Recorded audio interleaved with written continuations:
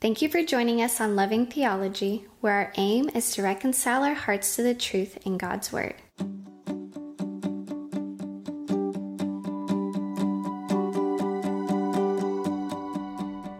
I'm Joseph Walter, and today we'll be discussing His Forgiveness, Pay It Forward. I love the disciples. So often they do exactly what I would picture myself doing or ask the very question that's on my mind. Take Matthew 18, for example. Starting in verse 15, Jesus explains how to handle conflict with other Christians. He details how you make every effort to genuinely help someone who sins against you, so that they can repent and be reconciled. He even identifies a role for boundaries if they refuse to listen, which is a topic for another day. Once Jesus finished, I just imagine watching the disciples nod their heads as they are walking. A little further down the road, you can see the wheels turning, as Peter remembers his old fishing buddy who had a knack for being rude and selfish. There were many times where Peter had followed Jesus' advice to the letter, confronting him when he'd gone too far. But no matter how many times he apologized, he eventually just did it again. Peter could recall this happening on, say, 7 different occasions. At least that's what I imagine preceded Peter's question in verse 21. Lord, how often will my brother sin against me and I forgive him? As many as 7 times? To Peter's disappointment, Jesus called us to a higher standard of 77 times, or 70 times 7, that's 490 times in some translations.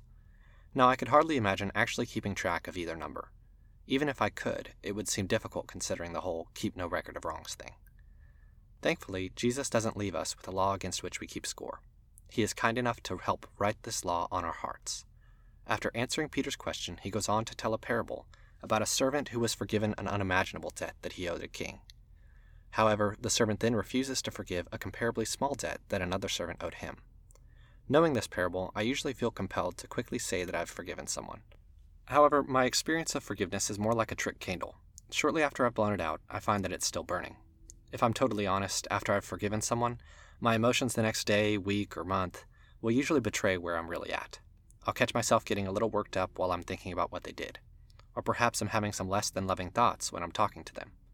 Worse yet, maybe someone is bold, or should I say audacious enough, to help me sympathize with the other side of the story. It isn't all that easy to forgive your brother from your heart. Thankfully, we aren't left to do it on our own. God has given us stories like this parable to help put these situations in context. What I find particularly meaningful in this parable is the size of the debts depicted. The second servant owed the first a debt of 100 denarii.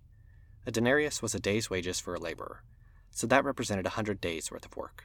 To translate it to dollars, $7.50 per hour, which is the minimum wage in the U.S., times 12 hours, the length of the workday in Jesus' time, times 100 days, would imply that a debt of 100 denarii was worth about $9,000.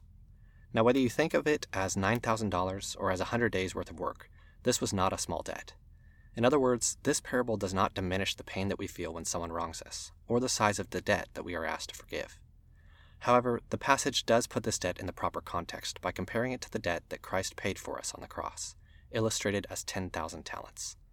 Now, as a translation, a talent would represent about 30 kilograms.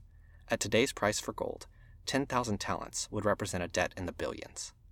God understands how badly it hurts and how much it costs to forgive. In this parable, he acknowledges that, on our own, it is quite difficult to forgive someone who has really hurt us.